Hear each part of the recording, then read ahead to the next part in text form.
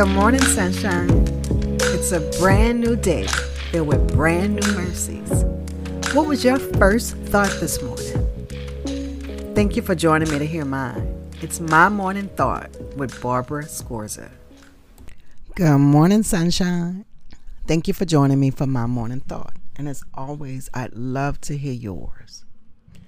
This morning as I wake up, it's really dark and dreary outside. There's a 70% chance of rain.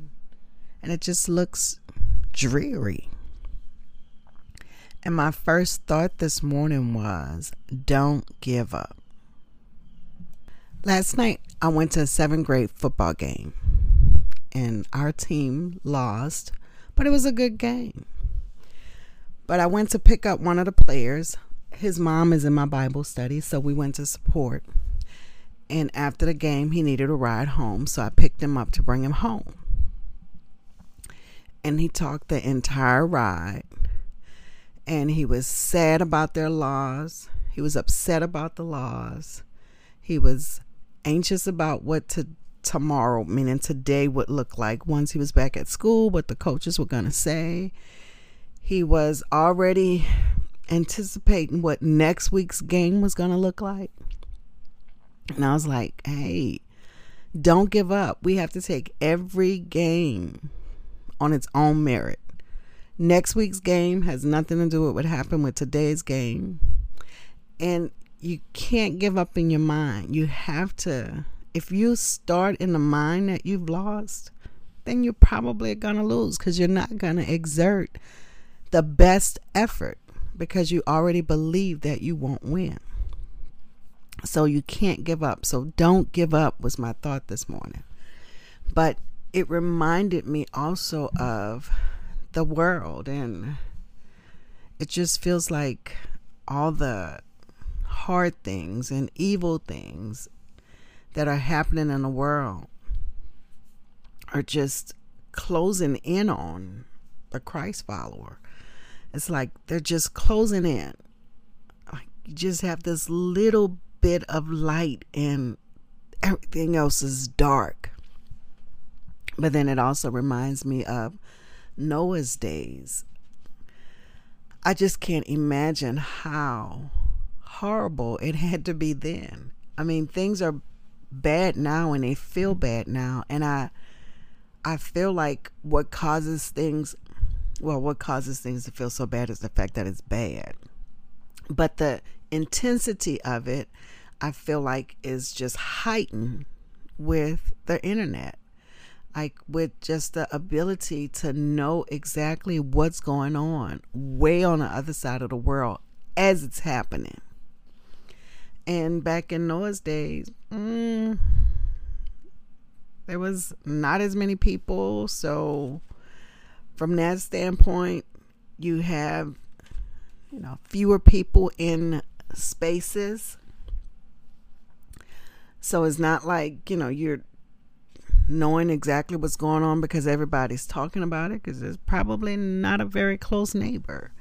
And you didn't have a telephone, you didn't have a TV, there was no motorized transportation. But for the whole world to be corrupt, I just can't imagine. So even in that, it gives me hope that as bad as things are, it must have been worse. But what it reminds me of, when I said don't give up, what it reminds me of the scripture I was led to was 2 Chronicles 15. And in verse 5, it says, in those days it was not safe to travel about, for all the inhabitants of the land were in great turmoil. So it's like, back then, it wasn't even safe to travel about. Does that sound familiar? It goes on, it says, one nation was being crushed by another and one city by another, because God was troubling them with every kind of distress. So things were going on that was just causing them to, city crushing city.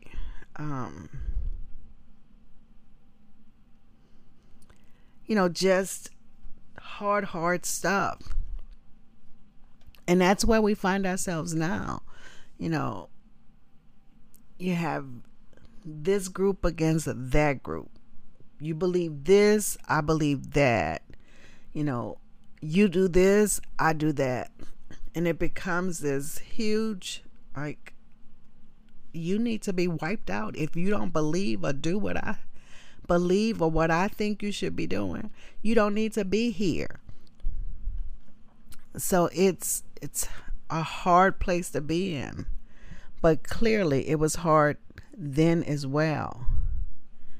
But verse 7 says, "But as for you,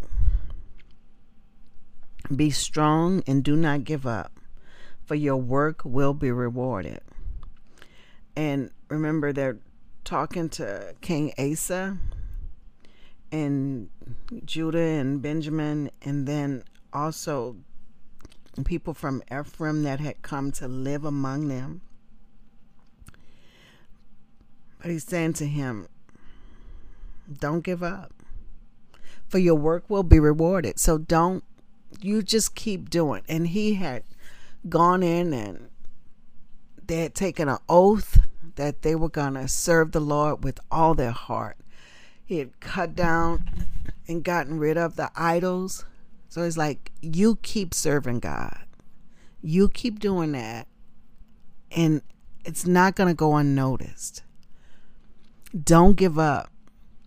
I know it looks hard. I know it feels hard, but don't give up. And that's my encouragement to myself today, and I hope to you. I know it looks hard. I don't know what is going on in your life, but more than likely something is happening in your life or in the life of someone that you know, someone close that you can touch, because that's how hard things are. They're right at home. And it could be anything. It could be an illness. It could be financial distress. It could be a mental, emotional distress, mental distress. It could be, maybe a wayward child or just someone you know and love that isn't striving to live for Christ. So I know things can be hard, but I want to encourage you not to give up. Keep doing what you're doing. Keep living for Christ, and it will be rewarded. But as for you, be strong and do not give up, for your work will be rewarded. So I'd love to hear from you guys. Is there anything hard happening in your life right now? In the life of those close to you? Don't give up. Be strong and don't give up. Keep striving and pushing and living for God. In that light, you might be the only one holding that little light, and it may be darkness all around you, but your work will be rewarded, so your light will expand. Keep allowing people to see Christ in you. All right. I would love to hear from you. You know how to do it. You can go to the website, www.mymorningthought.com. You can text me. You can call me. If you see me, stop me. You can send me an email, Barbara@mymorningthought.com. You can go to the Facebook page, mymorningthought.com, or in the description of this episode, there's a number where you can call and leave a message. I'd love to hear from you. And remember, I keep saying this every day. In January, we're going to be doing a conference for parents who have lost children. And that's a hard spot. And it's hard. It doesn't matter if you lost your child yesterday or 20 years ago. It's still a hard space. And I'd love to hear from those parents so that as we're working on the resources and reaching out to the speakers, we can be able to look and address some of the things that you guys may be experiencing. So remember, there's a survey that I have posted on social media. You can also get it at the website, and I'll put it in the link of this description. I'd love for you to complete it. And if you know somebody who's lost, if you've lost a child, but if you know someone who's lost a child, pass it along. I want you guys to have a fantastic day. Thank you for joining me for my morning thought. And don't forget, I want to know yours. So leave me a note. And until we meet again, do the right thing because it's the right thing to do. I'm your host, Barbara Scorza, and our music was by Ashat Daniel Yen.